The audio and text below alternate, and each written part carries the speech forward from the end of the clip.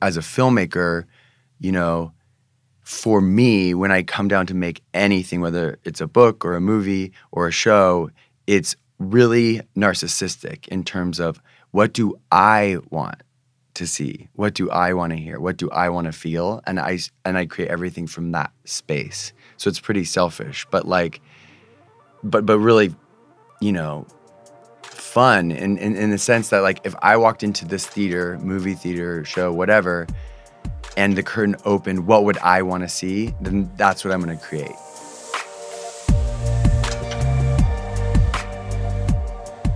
Where do you start when it comes to creating something? Do you start with a need? Is it your job? Or do you create something simply because it's something that you want to see in the world?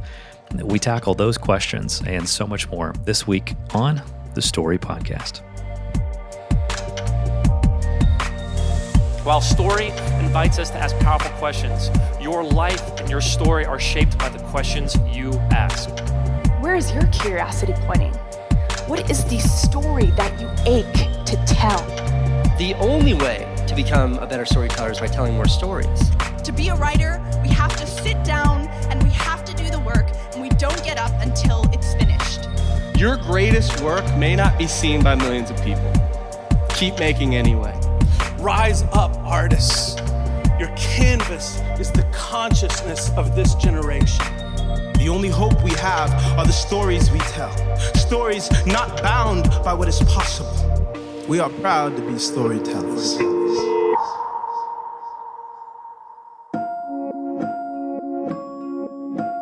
During some recent time in sunny Southern California, I had the pleasure of sitting down with Jason Russell.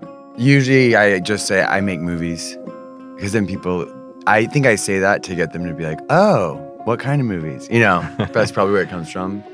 But I'd probably just say like I'm a storyteller because I think that's the core of what it is. Like if you're making movies, you're telling stories. So yeah, I usually say I make movies, and then they're like, oh, any in the theater I've seen? I'm like, no.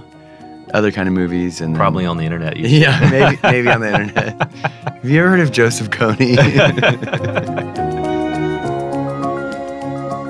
Some of you will know who Jason is. His name was catapulted into our living rooms in 2012 during a grassroots campaign through the organization that he founded, Invisible Children. But he's done so much more than just that. He really is the epitome of a storyteller, and I was excited to learn how he got to where he is today. When did you realize you were a storyteller? Was there like an aha moment where you're like, oh, obviously you have a background in theater. Yeah, I mean, it's funny that we're like, when my assistant set up this interview, I was like, why are we doing it at my parents' theater company? and she told me last night, because there's like a sound studio in there. I was like, oh yeah, that's a good idea. But it's kind of poignant in that like this is where I grew up. So my entire like upbringing, my entire childhood, the background was musical theater. And there really was no choice in the matter. So we're like literally in a large headquarter office of Christian Youth Theater, which, CYT is what it's known as. And it has like over 50 locations across the nation. It's the largest children's musical theater organization in the world. Wow. Inspired by my dad and mom's vision to kind of claim the arts for Christ. Like basically say like, let's teach kids how to tell stories well, make it quality, and hopefully when they like grow up, they can impact the world, by telling powerful redemptive stories. So that was my upbringing. That's like, but I always say like by 12 years old, I had about 10,000 hours of musical theater. And like for our family's vacation, we would go to Broadway and we would see 10 shows in 8 days. Wow. So, by the time I was in my 20s, I'd seen hundreds of Broadway shows. And that was my first love. And I don't think there's any experience more intimate and beautiful and just connected than a live theater performance that's done well. I think a lot of people get confused because there's a lot of bad theater out there. But if you get the good theater, it's unlike anything you've ever had. And that's my first love. So, but I knew that if I stuck in that industry and like pursued Broadway, directing, that your story is limited to about 800 people a night. So I had to realize, like, I got to go bigger than that. Maybe it's the achiever in me. I want millions of people, you know. I got a story to tell. So. Yeah, it's funny. I was just listening to something this morning, and it made me look up the stat, and the stat was like, I think Broadway had $990-something million spent on tickets last year. It was like just under $1 billion for Broadway shows. And then I was like, so how does that compare to film? And it was like 400 billion or something. Yeah. Like that. It was like monstrous in comparison. Totally. I got a little sad when I read that stat. It wasn't unexpected, I think. I just didn't expect it to be that dwarfed.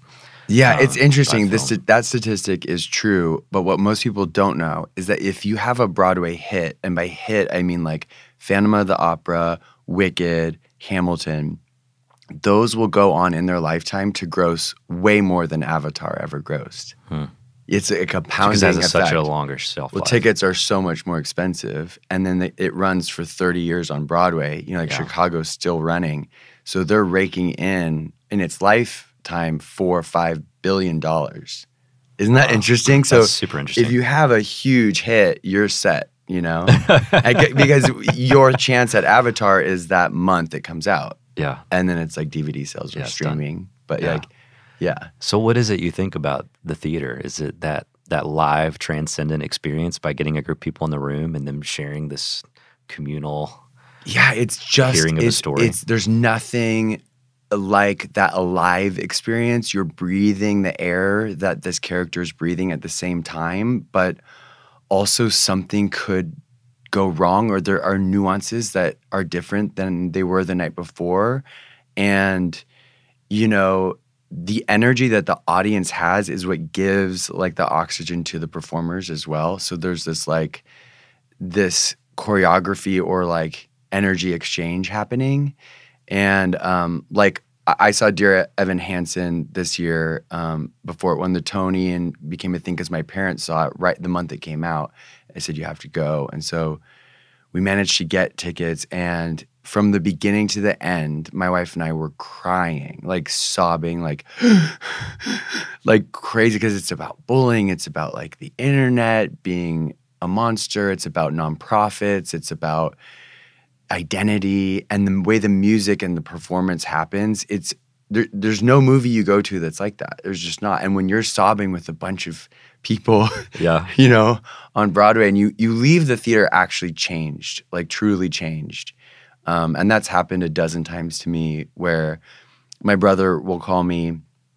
He saw August Osage County, which is like this 3-hour drama. It's not a musical, but it is so powerful. It's like the East of Eden of Broadway shows. It's like so intense and great. Meryl Streep's in the movie with Julia Roberts and everything, but the show I think is better than the movie.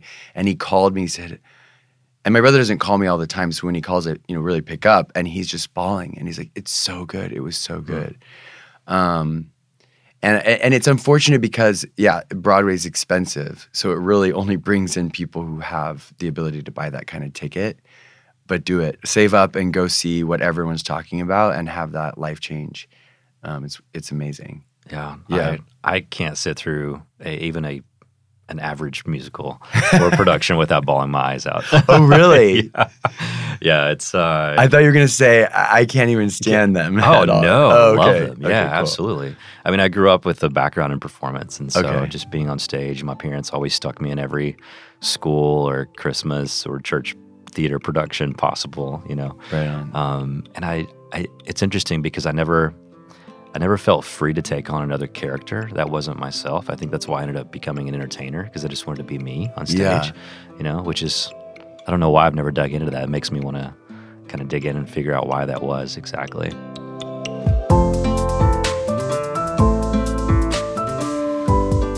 Jason's an interesting case because to hear him tell it, he doesn't really care for acting per se. That is, he doesn't like to pretend to be someone else. He likes to be on stage, but he likes to be on stage as himself. I've always felt the same way, so I can totally relate. Being himself just comes naturally to him. He's good at it. Not everyone always is, but that's a big part of what theater teaches you, isn't it? All that acting, playing, pretending, it ends up revealing who you really are. When you trace back, like, who I am today at 39 years old, like, so much of it is because of what I learned at my parents' theater company, because you learn about discipline. You learn about the show must go on. You learn what character looks like on stage and off. And, you know, there's a weight or responsibility with, like, owning your role and, like, having all of these additional things you have to take care of and make sure are in place, from props to your microphone to doing your back handspring to the flying rig. You know, there's, like, so many elements that have to work and be completely in sync for the show to be perfect, you know? And so doing that over and over and over in my childhood just set me up to go, you know, to film school. You know, it set me up to lead an organization where there's so many moving parts, and we have a bill passing through Congress. We have another video that's going to come out. We're doing a new t-shirt line and handbag line. And, you know, I just felt like that's where I was at my best, when I had 16 pots on the stove and I was like, okay, a little more salt here. Turn this one up. This one's not working. Take it off. Like, I think that my theatrical background gave me that insight and that understanding. It's really hard to put on a show. Like, it might look easy when you're watching it, but it is insane to get everything synced up and ready to roll. And on top of it, you have to make sure, the most important thing is you have to make sure that the audience feels something. The best shows in the world, they make you laugh and they make you cry for real. And the best ones make you laugh through tears. Like, that's the greatest, is when you have that combination. And so, yeah, it teaches you a lot about audience as well, because if a joke doesn't work, it has to be changed. If the kiss doesn't look real, you got to make it look real, you know? So there's, like, all these elements in terms of, like, listening to the audience and being in the audience yourself and not letting anyone know you're the director, but you're, like, listening to what they're talking about. You're, like, actually navigating that. And I think as a filmmaker, you know, for me, when I come down to make anything, whether it's a book or a movie or a show, it's really narcissistic in terms of, what do I want to see? What do I want to hear? What do I want to feel? And I create everything from that space. So it's pretty selfish, but, like, fun in the sense that, like, if I walked into this theater, movie theater, show, whatever, and the curtain opened, what would I want to see? Then that's what I'm going to create. So Koning 2012 was only about, like, what kind of video would I want to watch if I clicked? Like, what would I want to see? And that's where me and my team kind of was through that lens, So your best work has come from a narcissistic place, simply because you're creating what you want to experience. Yeah. But then it ends up being a gift to the world. So it's not completely selfish. But I think that's true for any artist. Like, I think, like, Andy Warhol was, and I'm not saying I'm Andy Warhol, I'm just saying, like, I think, like, Andy Warhol, what did you give to the world? It's what he wanted. You know, he was the most sophisticated artist of, you know, the 20th century. Like, he was a philosopher, and he was showing us how he saw the world. You know, you could say that about Steve Jobs. You know, he's like, that classic line, and I'm paraphrasing, of him being like, don't test the audience, they don't know. If you ask, like, people 100 years ago, what do you want? They'd say a faster horsey and a buggy. They're not even imagining a machine that drives 100 miles per hour.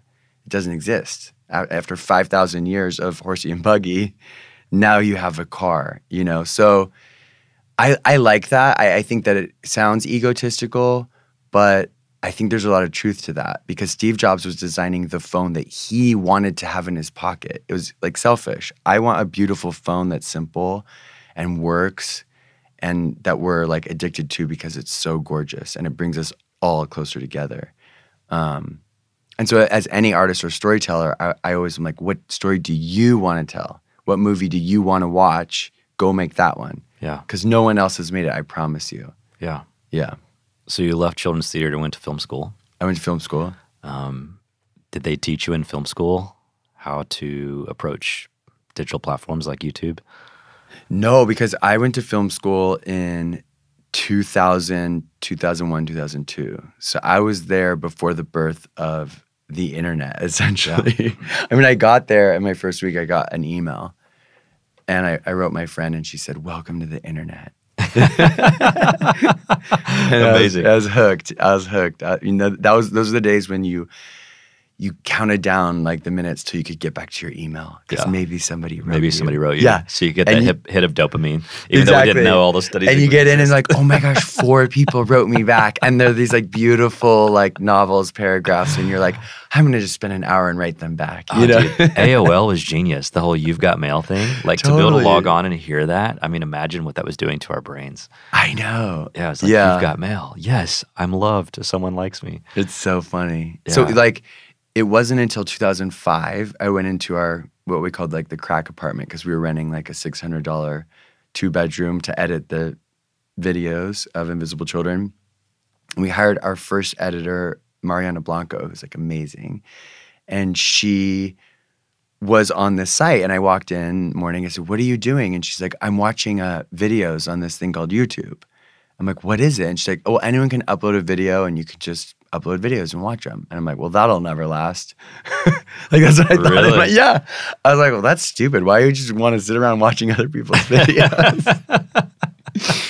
And I consider myself somewhat of a futurist, so like that was just, I don't know. I maybe I didn't have enough coffee, but I was just like, whatever. That seems like a waste of time. Yeah. But so when you set out to make Kony 2012, was it we're gonna make this for YouTube, or was it there's a story here that has to be told and we don't know where it's gonna end up yet? It was made out of just me being super pissed off that I was still telling the same story because Kony 2012 was, I think, our 11th film, and Invisible Children in terms of just the like practicality. We started with DVDs, like that's how far, we started with DVDs because streaming wasn't a real thing. So we used to take DVDs and put posters up in dorms, freshman dorms in universities, and we'd put Take It, Watch It, Return It, 3 different DVDs for free, just like we just want the story out. And that was our whole operating system. Like, if you can't afford the $20 for the DVD, like here, just have it. We literally don't care. Just like take the story, share it with someone. That's even better than $20. And we always packaged every DVD with an additional one so that they could give it to someone else. Was it working? Totally, because we had numbers on them and they could like actually log where the DVD was going. So you could actually watch a DVD go from one place to the next. And I think that was empowering to someone because you watch a movie and you get emotional and cry and you want to do something, and we tell them, we'll share the story. That's the easiest thing you can do. And so in a way, I think in 2005 and 6 and 7, those DVDs were being passed around to hundreds of thousands of people. This was before videos went viral, and we had never in all our years thought, let's intentionally put out one of our movies online aggressively until we created Kony 2012. And when we were creating it, all of us had complete doubt that it wasn't going to work. Because, Ben Casey would walk in, the CEO, and he'd be like, who is going to watch a 30-minute documentary about child soldiers in Africa on YouTube? That is just not a thing. And it's really not. It never has been. And I don't know if it'll be again, but we were just like, well, and they put in the goals in the pamphlet. It said 500,000 views for the year of 2012. Wow. And I read it because I think I was gone or something. They printed it without me.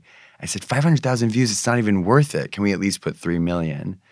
I was kind of pissed, but the achiever. Well, and some people don't know the story, so fill them in on exactly what happened. Yeah, so we were just, it was you upload the video. Kony 2012, I think, really derived from the idea that we tried to get a bill passed through Congress, which was to have the United States government, basically, it mandated for the United States government to create a plan to help remove Joseph Kony from the battlefield. So the idea, and they could figure out how to do that, but the bill passed miraculously, and Obama signed it, and we were in the office with him when he signed the bill into law. But my skeptical mind with government, I was like, they're still not going to do it. Like, just because it's law doesn't mean it's actually going to happen. And then on my birthday, 2011, they announced troops are going, first time in United States history, where troops are going somewhere in the world that has nothing to do with United States security, but they're going to embed themselves with the Ugandan military and the African Union to remove Joseph Kony from the battlefield. Not because it's in United States interest, but because it's right and because the people of America demanded it. Wow. And we were like, what? Like, reading the news was like Black Mirror, like, wait, we helped bring this to pass? And then Obama and his team actually did. Okay, so we were like, our job's done. But then we felt like, but if the pressure's not kept on, then the troops will be pulled away, and the mission could go south. So that's where Kony 2012 came out of. It's like, let's keep the pressure on and make sure more people know about what's happening and try to tell this 30-year war as succinctly as possible. Because we could have done a Ken Burns, 13-hour long epic colonization, all the tribal conflicts, neo-colonization, white savior. Like, there's so much things we could have gone into, but we're like, let's just make it short for the internet. And short for the internet is like 2 minutes, but we made it 30. Yeah. Yeah. And it worked. And people watched it. The finishing rates were like astonishing. YouTube contacted us and they said like 70% of the people who start the movie watch it to the very end. That's crazy. Yeah. And so tell people the numbers. So the original goal again was 500,000 views for the year. We received that in about 12 hours. And then within 24 hours, we were at 1 million. And then from that point on, it ended up being about 1 million every hour. It just kept like escalating. I don't know the exact, but it was around 30 to 40 million day 4 or 5, around there. So it was just exponential growth, compounded by the fact that the New York Times put it on the cover of the New York Times and that USA Today. I mean, it felt to me that everyone was talking about it at all times for at least 10 days, including every blogger and YouTube commenter, blah, blah, blah. So it wasn't just like the traditional news media. It was Time Magazine cover, Joseph Kony's face, hashtag Kony 2012. And so to see a video go out, which we didn't think would work, and then 8 days later to see a Time Magazine cover with Kony on the front after 30 years of impunity was mind-boggling. I mean, because we're a little tiny San Diego nonprofit in terms of like numbers. Like, we have 100 people plus working there volunteering. And, our budgets are, we had millions of dollars, but for our media, we had a couple 100,000 to spend on media. We're not Pepsi or like Warner Brothers or like Netflix. You know what I'm saying? Sure.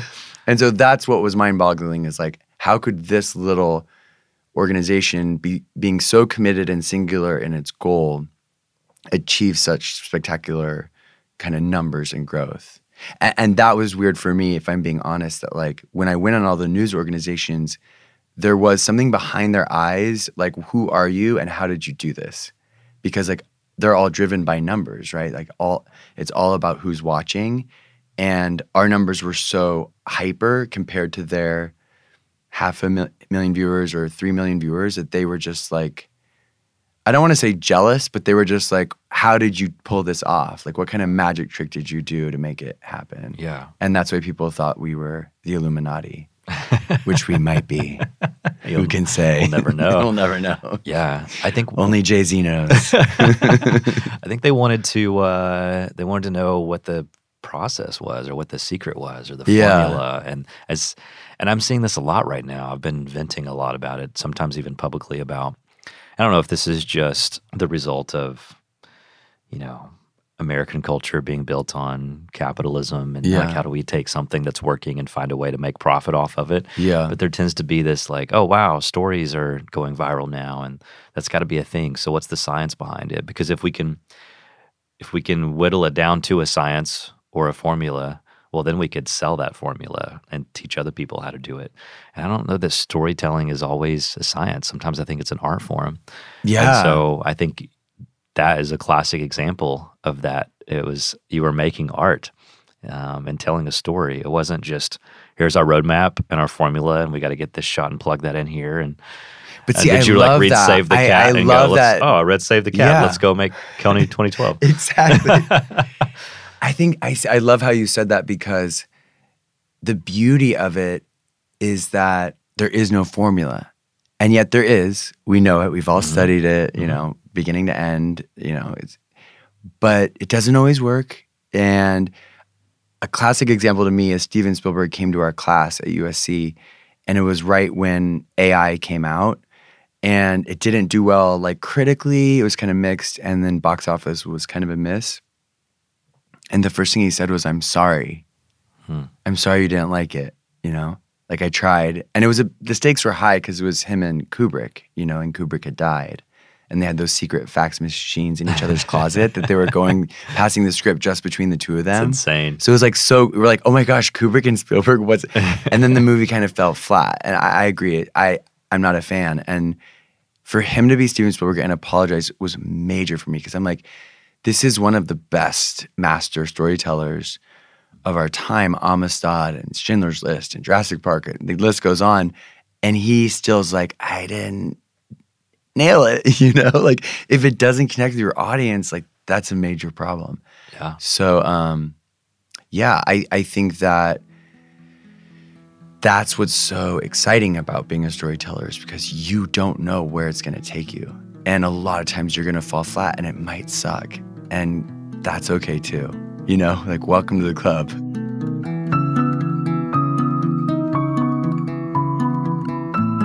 This talk that Spielberg gave had a pretty profound influence on Jason, and it was part of what taught him to embrace his most counterintuitive instincts.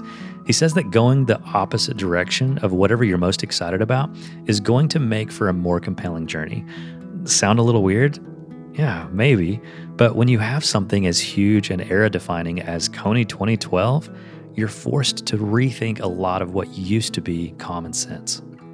So how did you then come out of Kony 2012? Because I can only imagine how much you learned through that entire process. And then you experienced all the success as an organization and as a filmmaker. And then following that, how did you fight against the temptation to go, okay, now that we learned what worked, let's just go do that? And maybe there was some balance there. Maybe there was a little bit of like, okay, we're learning what's working, what's resonating with people. Let's capitalize on that momentum so the stories go even further, while also continuing to innovate and do something new and fresh. Yeah, I mean, we made a movie right after Kony 2012, like 8 months after, and it was the same like length of time, and we had the same team, and we were just like, this will still do well. Like it's still going to get a few million views, because it's literally we made Kony 2012, then immediately the CEO and the filmmakers made Kony 2012 2 to explain everything, which is more informational than it is entertaining. And that did a couple million views. And then we made a movie called Move, which was about getting people who really want to do something still to like activate. And it's not over, it's still 2012. And that did so poorly. Like, I think maybe a couple 100,000 views, which is still a lot, but I'm saying compared to what we had just came from. So we realized pretty quickly, like, oh, that was an actual moment, flash in the pan, never to be replicated or duplicated. Yeah, but I've never feared about it being like a one-hit wonder for me. I have so many ideas that I'm so excited to keep doing and going after.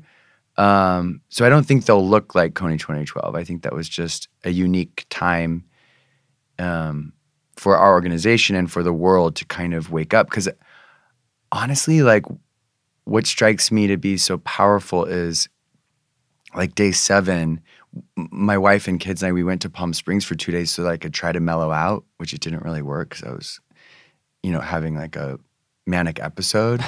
Like it was a real problem. But of course I wasn't aware of it because when it's happening to you, you don't know. But I remember sitting in the jacuzzi at this like hotel, and this mom I was telling her my story, And she had seen the video and she like was getting teary-eyed and she said, I didn't know. Like, I didn't know. Like, none of us knew that it was this bad, that it was like, this was really happening. And for me, that happening 120 million times, I'm assuming a lot of those people didn't know that these kids were forced to do this and that there was no real plan to stop it. So there's an awakening, you know? And to this day, people come up to me and say, I remember when I saw that. I remember very vividly when I watched it and how I felt. And that's like my reward and trophy for me, is like I got to be a part of like people waking up to injustice and waking up to their potential to be a part of healing and helping and doing. I forgot what we were talking about, but just the idea. I'm just curious, how do you then push back against that temptation? Do you ever feel that temptation to be like, guys, like nothing we're doing now is getting 12 million views in a short period of time, so let's go back and figure out what the science was behind that? And now you have to like preach at yourself the same thing that all these other massive companies were like, how did you do this? Do you fight the temptation of going, how did we do that? Let's figure it out so we can do it again. Or are you very comfortable with that idea? That was a thing that took place in that time and space. Yeah, I'm more in the second camp. I'm more in just like Kony 2012 took us about 4 to 5 months to make, but it was 10 years in the making. You know, we had made 10 movies before that prepared us for the Kony 2012 moment, and I knew if we were going to make it, that it had to be. I told the team, this has to be the best thing we've ever made, and they looked at me like, after The Rough Cut, after The Rescue, after Tony, there were some great pieces we had made that we had poured everything into. And we're like, no, this is it. So as a 3 and as achiever, I still want to do things that are successful and viewed and excite people and inspire people and get people to do more. So like that's not lost on me. But like, you know, I left working at Invisible Children in 2014. So, and when you leave a nonprofit, it doesn't come as a surprise. You don't leave with anything. Like, you still have all your stock options. Exactly. I mean, we literally, after 12 years of working there, you know, we had no money. That's why everyone's leaving. So it was like, you got a month and a half to figure out what you're going to do next. No backup plan. I wasn't allowed to like even bring a camera because they were scared that if reporters investigated that Jason had left with a camera, that's a breach of blah, blah, blah, nonprofit, whatever. So I'm like, okay, I don't have a camera. I'm leaving. I got a month and a half to figure it out. And so the last 3 years has been like incredibly painful because I didn't think at, 37, I had to start all over. You know, it's me and my wife and my kids. And it's like, okay.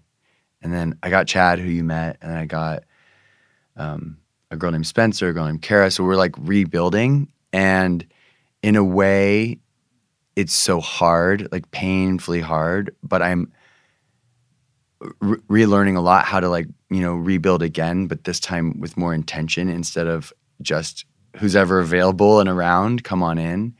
But we have big ideas and big dreams and plans that we believe can quote unquote change the world. Yeah. I still, as cliche as that is, it excites me. Yeah. And I truly believe that nothing changes the world like story. It is truly the only thing that changes the world. And once you click into the fact that every single thing is a story, and when you get into that almost like avatar video game, like we're in a virtual reality, it feels real, it feels very real, but anything you touch, anything you see has an actual story, an origin story. And you can date it back 14 billion years or 175,000 years since our species like began. But like that's what drives me, is that however this thing was created by something more intelligent than us, or if we're in like the Matrix, the game we're in is allowing us to play with it. And that's the magic of the creation. Like that's the existential awakening. Like, wait, we get to play with this reality? Like, yeah. Wow. And some days I believe everything's fated and predestined, and like just enjoy the roller coaster because you're on it. And then some days I feel like we are doing this divine dance with something much, much, much bigger and more loving than us. And that's why I tattooed Tim Chill to my wrist, because I was like, thou mayest, free will, I'm into it. But the last few years I've been like, well, it's probably predestined. So, I mean, do you feel like that's a chapter that's closed? Like, we got the bill passed, that issue was resolved, and so like I did the work that I was supposed to do through Invisible Children, and like sure, there's always going to be crisis in the world that takes on varying forms, but we knocked out that problem. Is that how you feel? No, I don't. There's a line in The Princess Bride where they're at the top of the hill and she doesn't realize that it's him behind the mask, her love. And he's asking her, why didn't you wait for him? And she said, I died that day. Like she died to herself, Princess Buttercup. And it felt like that. That's the only way I can describe it. Like leaving Invisible Children, I died. I died so hard. I mean, it's been years now, but I'm still mourning the fact that there are still children being abducted. There are still millions of people affected by this small rebel group. And the thing that's heartbreaking to me is like, we now know. So now we know about the injustice and we're still like, these things take time, And the chasm of the injustice is so extreme to me because I know that if any white child in America was kidnapped from their home, given a gun, and taught to kill their parents and the community, I mean, give me a break. Oh. And so to me, knowing the children that I know and love and the community I know in Gulu and Acholi land and beyond, they're family and friends. So it's like, I can't reconcile that. And I have to just sit in the space of like, my job from what I was able to do as a storyteller, that is done. And I'm able to let go of it. But I'm not okay with the truth that we, with all of our sophistication, intelligence, drones, we're creating AI, we're going to Mars, and you're telling me you can't find one man? Really? Really? Why? What's the priority here, And so I think my mission's very earthbound in terms of being obsessed with figuring out how to bring peace to the world, because I think if we can get closer to that, we're going to be doing some amazing things.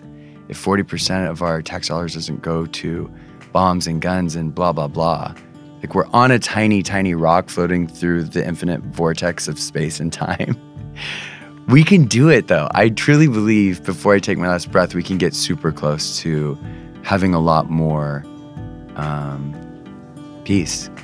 And that's my goal. That's what I want to do.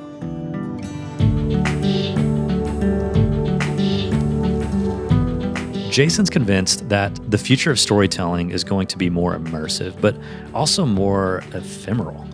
He says that the next generation is going to have a better understanding of the permanence of the internet and is going to be more interested in what's called dark social media that doesn't leave a trace, like Snapchat. But he also thinks that the virtual reality is almost inevitable, and that's going to change the way we tell stories that change the world. People were informed and inspired by a short YouTube video about child soldiers. What would happen if a future technology could drop you into the middle of a camp full of them? Why do you think everyone's like on the brink of losing their minds? I feel that, Me too. Part of it is just being an artist. We're all crazy. Yeah. It's that Alice in Wonderland idea, right? Like I think a lot of artists, we all live off in Wonderland. That's how we dream this stuff up. Yeah, you gotta live on that edge. Yes. Yeah, I love that Chesterton notion of there's nothing that you can't imagine within the infinity of your mind. Mm-hmm. I think that that's it, and I think that so many people limit themselves to like, this is how it is. And we're going to change that. And the best way to do that is by telling a better story, you know? So we have to lean into that place, right? Like Right. We have to lean into that craziness Right. to get to that innovative place where we're Yeah. telling great stories. So how do we live into it, lean into it without it taking us out? Mm-hmm. You know, my mind goes to different places. The first one is it's okay if you break down. You know, I think that everyone's fearful for it to happen, and it happened to me in a very dramatic, naked, street corner, TMZ, 30 million views. Like, it was a game on. And what's fitting or paradoxical, I don't know, is that I had quoted Steve Jobs' "Here's to the crazy ones, the misfits, the rebels, the troublemakers, the round pegs and square holes," like that whole thing. Some see them as crazy, but we see genius because the people who are crazy enough to think they can change the world are the ones who do. That is what I would say at every time I spoke for like the last 10 years. I would just say that because I love it so much. And then I became the crazy. It was like self-fulfilling in a way. I remember thinking like, wait, I'm crazy? And then thinking, wait, I've always wanted to be crazy. But then seeing the repercussions of like what that meant personally, career, and then how much it impacted and affected my friends and family who loved me so dearly. Like, that didn't sit in till months or years later. Like, wow, well, of course it really impacted you. But for those who are feeling on the brink of that, you got to have a rock. Like, my wife is my rock, and she'll just like straight up tell me, you need to pump the brakes. But yet I can't rely on her to like take all the baggage. So I have to go to Charlie, my therapist. Just saw him last week. It was really good. Got to do what fills my cup up. So I have to be like near or on the beach and reading. That's just my go-to. I'll have 5 magazines and 4 books, and just like, I have to do that. I have to read this poetry. Looking back, were there any like flags or like little warning signs that you wish you would have listened to in yourself? Not necessarily other people going, hey, Jason. So the thing that Oprah said to me when she came to do the interview was, she looked at me, and I don't think she said it for the cameras, but she said, I don't think any human being has experienced exactly what you experienced in those 10 days. Because the internet's fairly new. Social media is 10 years old-ish. And so, yeah, it maybe happened to like Susan Boyle or the Chewbacca mask or, people who go viral. But this was different because it was so layered in terms of neocolonization, child soldiers, the U.S. government. It had to do with like branding and advertising and activism. I mean, there's like literally 30 things you could point out where I didn't realize it till like day 5 in New York. I woke up and I wrote down all the kind of industries that it might have disrupted. Hollywood, like, oh, this is how you make a movie now. You know, when the Weinsteins are calling you and saying, we're going to make this sure that this wins the Oscar, like that's what they were telling me. There's so much pressure, on just one person. It felt like just one person because I became the face. That what I'm trying to say is I can't give great advice to people who are maybe feeling like on the edge of a breakdown, because mine was so hyper specific to my situation at that time. I'm not saying I don't get anxious or I don't get stressed. I still do. And that's when I have to be like, okay, I'm going to like actually turn on Headspace and meditate for 10 minutes, which I do. Those kind of ritual practices of like, what do I need to do right now? Because if my oxygen mask isn't on, then I'm going to be a horrible director to my team. I'm going to be a terrible husband and father. And that sounds super cliche, but being a creative and a storyteller, there's nothing else I'd rather do, So it's one of those things like, I have chosen this life, and there are actual battle wounds that you will have. And that's a part of the journey. Like, it is the Brene Brown, like, in the ring. Like, yeah, this is what you signed up for. My best friend, John Chu, is an amazing storyteller, big Hollywood director, $200 million movies. He's done, 10 of them. And he still gets hurt when people criticize him on Twitter. Like when it comes out, hate you, you suck, you ruined this, blah, blah, blah. And he now knows that's a part of the journey. Buckle up, you want to do it. There's going to be comments. There's going to be breakdowns. There's going to be dysfunction, I don't want to create an answer, for like, this is how a healthy artist works. Most artists aren't healthy. You know what I mean? Like, the most interesting ones aren't healthy. That's unfortunate, but I think that's what makes them great, as sucky as that sounds. I think that's what makes them tap into that emotion and pain. And, when you hear Gaga singing a song or you listen to Adele, you're like, wow, they've lived, dude.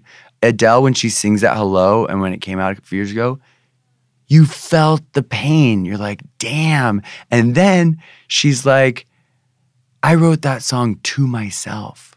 And you're like, oh, that's for her. And then it even becomes more compelling. There's hurt there. There's heaviness there. So what am I saying? I don't know. I'm just kind of... I think you're going back right where we began. We're bookending it. You're saying create from that narcissistic place. Write songs to yourself. Exactly. Make movies for yourself. It's okay. Yeah. I mean, until we have a really good VR experience, you only have your own point of view, So, yeah, I think that the designer, creator, infinite, like, storyteller made it that way. Like, this will be cool. I'll live like 80 years in this physical body, and I'll be like branches to a tree or like waves in the ocean. I'm all one. Like, it's all me. But I want all these billions of kinds of experiences through billions of years. What'll that be like? And then your head goes to like, what's the point? And the whole point is there's nothing more pleasurable than creating. And that's what the creator's doing. So enjoy the ride. It's all love in the end. We're all going to love. We're all going to justice. It's beautiful where we're going. Be the hands and feet of the love. That's all. As soon as you can start turning into love, the more and more, moment by moment. That's the other thing I would say is I'm just starting to begin to practice the now way of living, the like day to day, the moment by moment.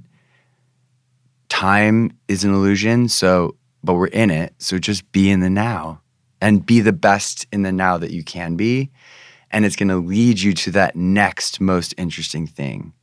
And then like eliminating all fear that you can, which I thought I got rid of at like 23. Because when we went to Sudan to document a genocide, I thought we were going to die. So I had to be okay with dying. And then once I was free. And then not knowing where my job would come from next, that created a lot of fear. And so I'm working on that, erasing that fear. Because then if you can erase fear, dude, you're so free. It feels amazing. And I know a few people who've done it, so I'm on that path. Because fear is finite. It actually is. You can kill it. And I think that's the singular most important thing you can do in your life, whether you're creative or not, is kill the fear. I have like so many questions I want to ask you about that. That's like another whole can of worms that I want to open up. Yeah, we just... We don't have time to talk about it. Our theme this year at Story, this past year, was Carnival of Curiosity, and it was about kind of that Liz Gilbert idea of curiosity being greater than fear, and how the creative process is less like the corporate world is like punch fear in the face. And I think to be an artist is almost more of a dance with fear. And so you're kind of dancing with your insecurities and fear to make the things that are supposed to be made. And so rather than punch your fear in the face, I say grab it by the hand and make it a character in your story. And in storytelling, like become friends with it, but don't let it run your life, right? Like put it in the co-pilot seat or the back seat. Don't let it drive. Be the driver. Yeah. And monsters play this really magical role in storytelling, right? Like the story isn't really all that compelling without a monster. Totally. So that means fear must play, because monsters embody all of our fears. So that must mean that fear plays a really compelling role in all of our stories. So if monsters are magical and fear is magical, if you can't create because there's a monster under your bed or in your closet, the thing that makes little kids discover how magical that monster is their curiosity. They're curious enough to lean over the edge of bed and look. And then they discover the magical role that it plays. It doesn't mean it's not scary. It just means it's also magical. So we kind of had conversations about that, but I've never had someone look me in the eyes and say that fear is finite and that you can kill it. And that's really intriguing. I mean, I got that from my friend Shervin, who was talking about, and I'm going to botch the story, but he was basically in the Middle East. Because he's from there, and he's like a tech venture capitalist. But he said this mom lost one son, and then two, and then three, and then she like picked up a rock to fight, the enemy and her enemy, and she looked him in the eyes and basically said, "Fear is finite. It's taken everything. I have nothing to fear. Like, I'm free." And that stuck with me because I think fear is also very momentary, and it's also very mental, psychological. Like, it's all there. And so I agree with the unpacking of it. Like, why am I so fearful that if I put myself out there again, people are going to hate me? Wait, they are going to hate me. Okay. Am I okay with that? Yeah, I'm okay with that. Will it hurt? Yeah, it's going to hurt. What if we go on this trip and we end up running out of money and we're just stuck somewhere? What will that be like? That'll suck. That'll hurt. But I'll be breathing oxygen, like going all the way deep down. At the core of fear is really our fear of death. Like that's like the summit is like death. And so if you're okay with dying and being like, I'm good, then everything else kind of feels like, well, let's just take it from fear down to a concern, or put it on like a notepad, like make sure you have enough money for gas. Okay, let's work on that. Because I think for me recently, it's just been the fear has kind of been a tsunami in terms of like me bringing myself, my mom, my wife, my kids like out into more of a public place. That can really jack you up psychologically. Like, am I bad as a dad? Like, and then the fear of like, yeah, just starting over. I think you're right. Every artist has to like deal with that fear, but Elizabeth Gilbert's right. Make friends with it. Maybe that's a better way to say it, because if you're friends with anything, then you're not actually afraid of it. It's gone because it's your friend. Interesting. I think she would just say, let your curiosity be greater than your fear.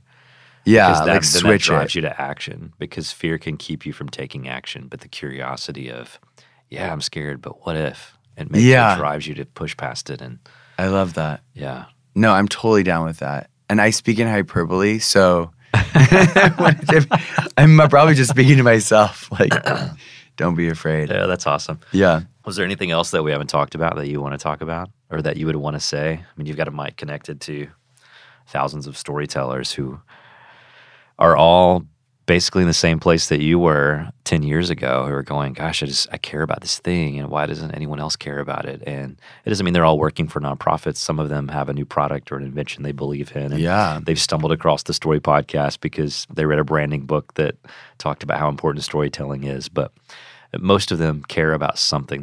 They have this thing that they believe in, and they want to get the word out. And they're going, how do I tell people about this? And so what would you say to them? I would just say, you are more powerful than you think you are.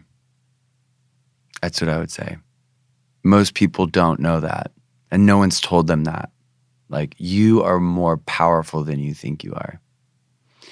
And that is going to liberate you to keep going and creating, and jump first, fear later, or fear never. Just do it, I have to tell myself that too, and oh, we're not ready to put the website up. Oh, we're not ready to, and it's just like, keep pushing that out, Yeah, I mean, I think in closing, what I've been realizing and believing is true is at the end of the day, when we do take our last breath, what you've created will be fascinating and interesting and compelling and maybe remembered, maybe not. Maybe you'll have a legacy, maybe you won't. But the one that will be the most potent is your actual existence, your actual life. That's what people will want to know most about and read about and kind of be like, did you know that she was actually like this in real life? And that has been just interesting to me, because when you think about be the change you want to see in the world, then you actually have to do it, not just talk about it, not just like, put it in the book or in the podcast episode or in the movie or song. Your life is actually the most interesting thing that anyone will remember in the end. And so write that story well.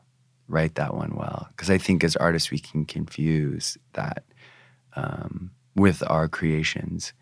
And not to put the pressure on, because I'm jacked up and have done a bunch of stuff that, I don't necessarily want people to know, but it reminds you, like, your story. When we say that your story matters and all those like things you hear at conferences, it's like we're talking about you. Truth is stranger than fiction, right? Exactly.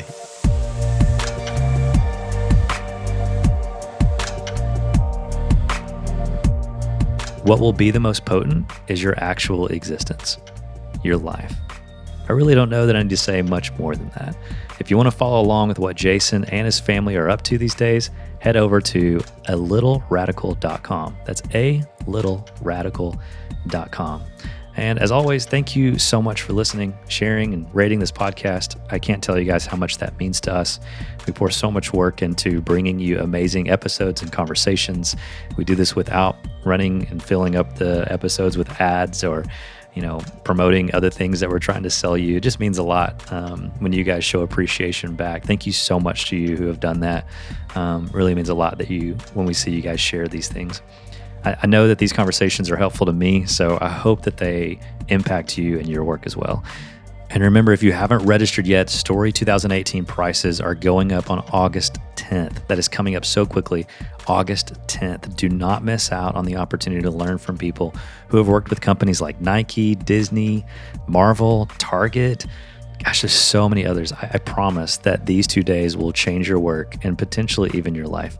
You'll find everything that you need to know at story2018.com. I cannot wait to see you there.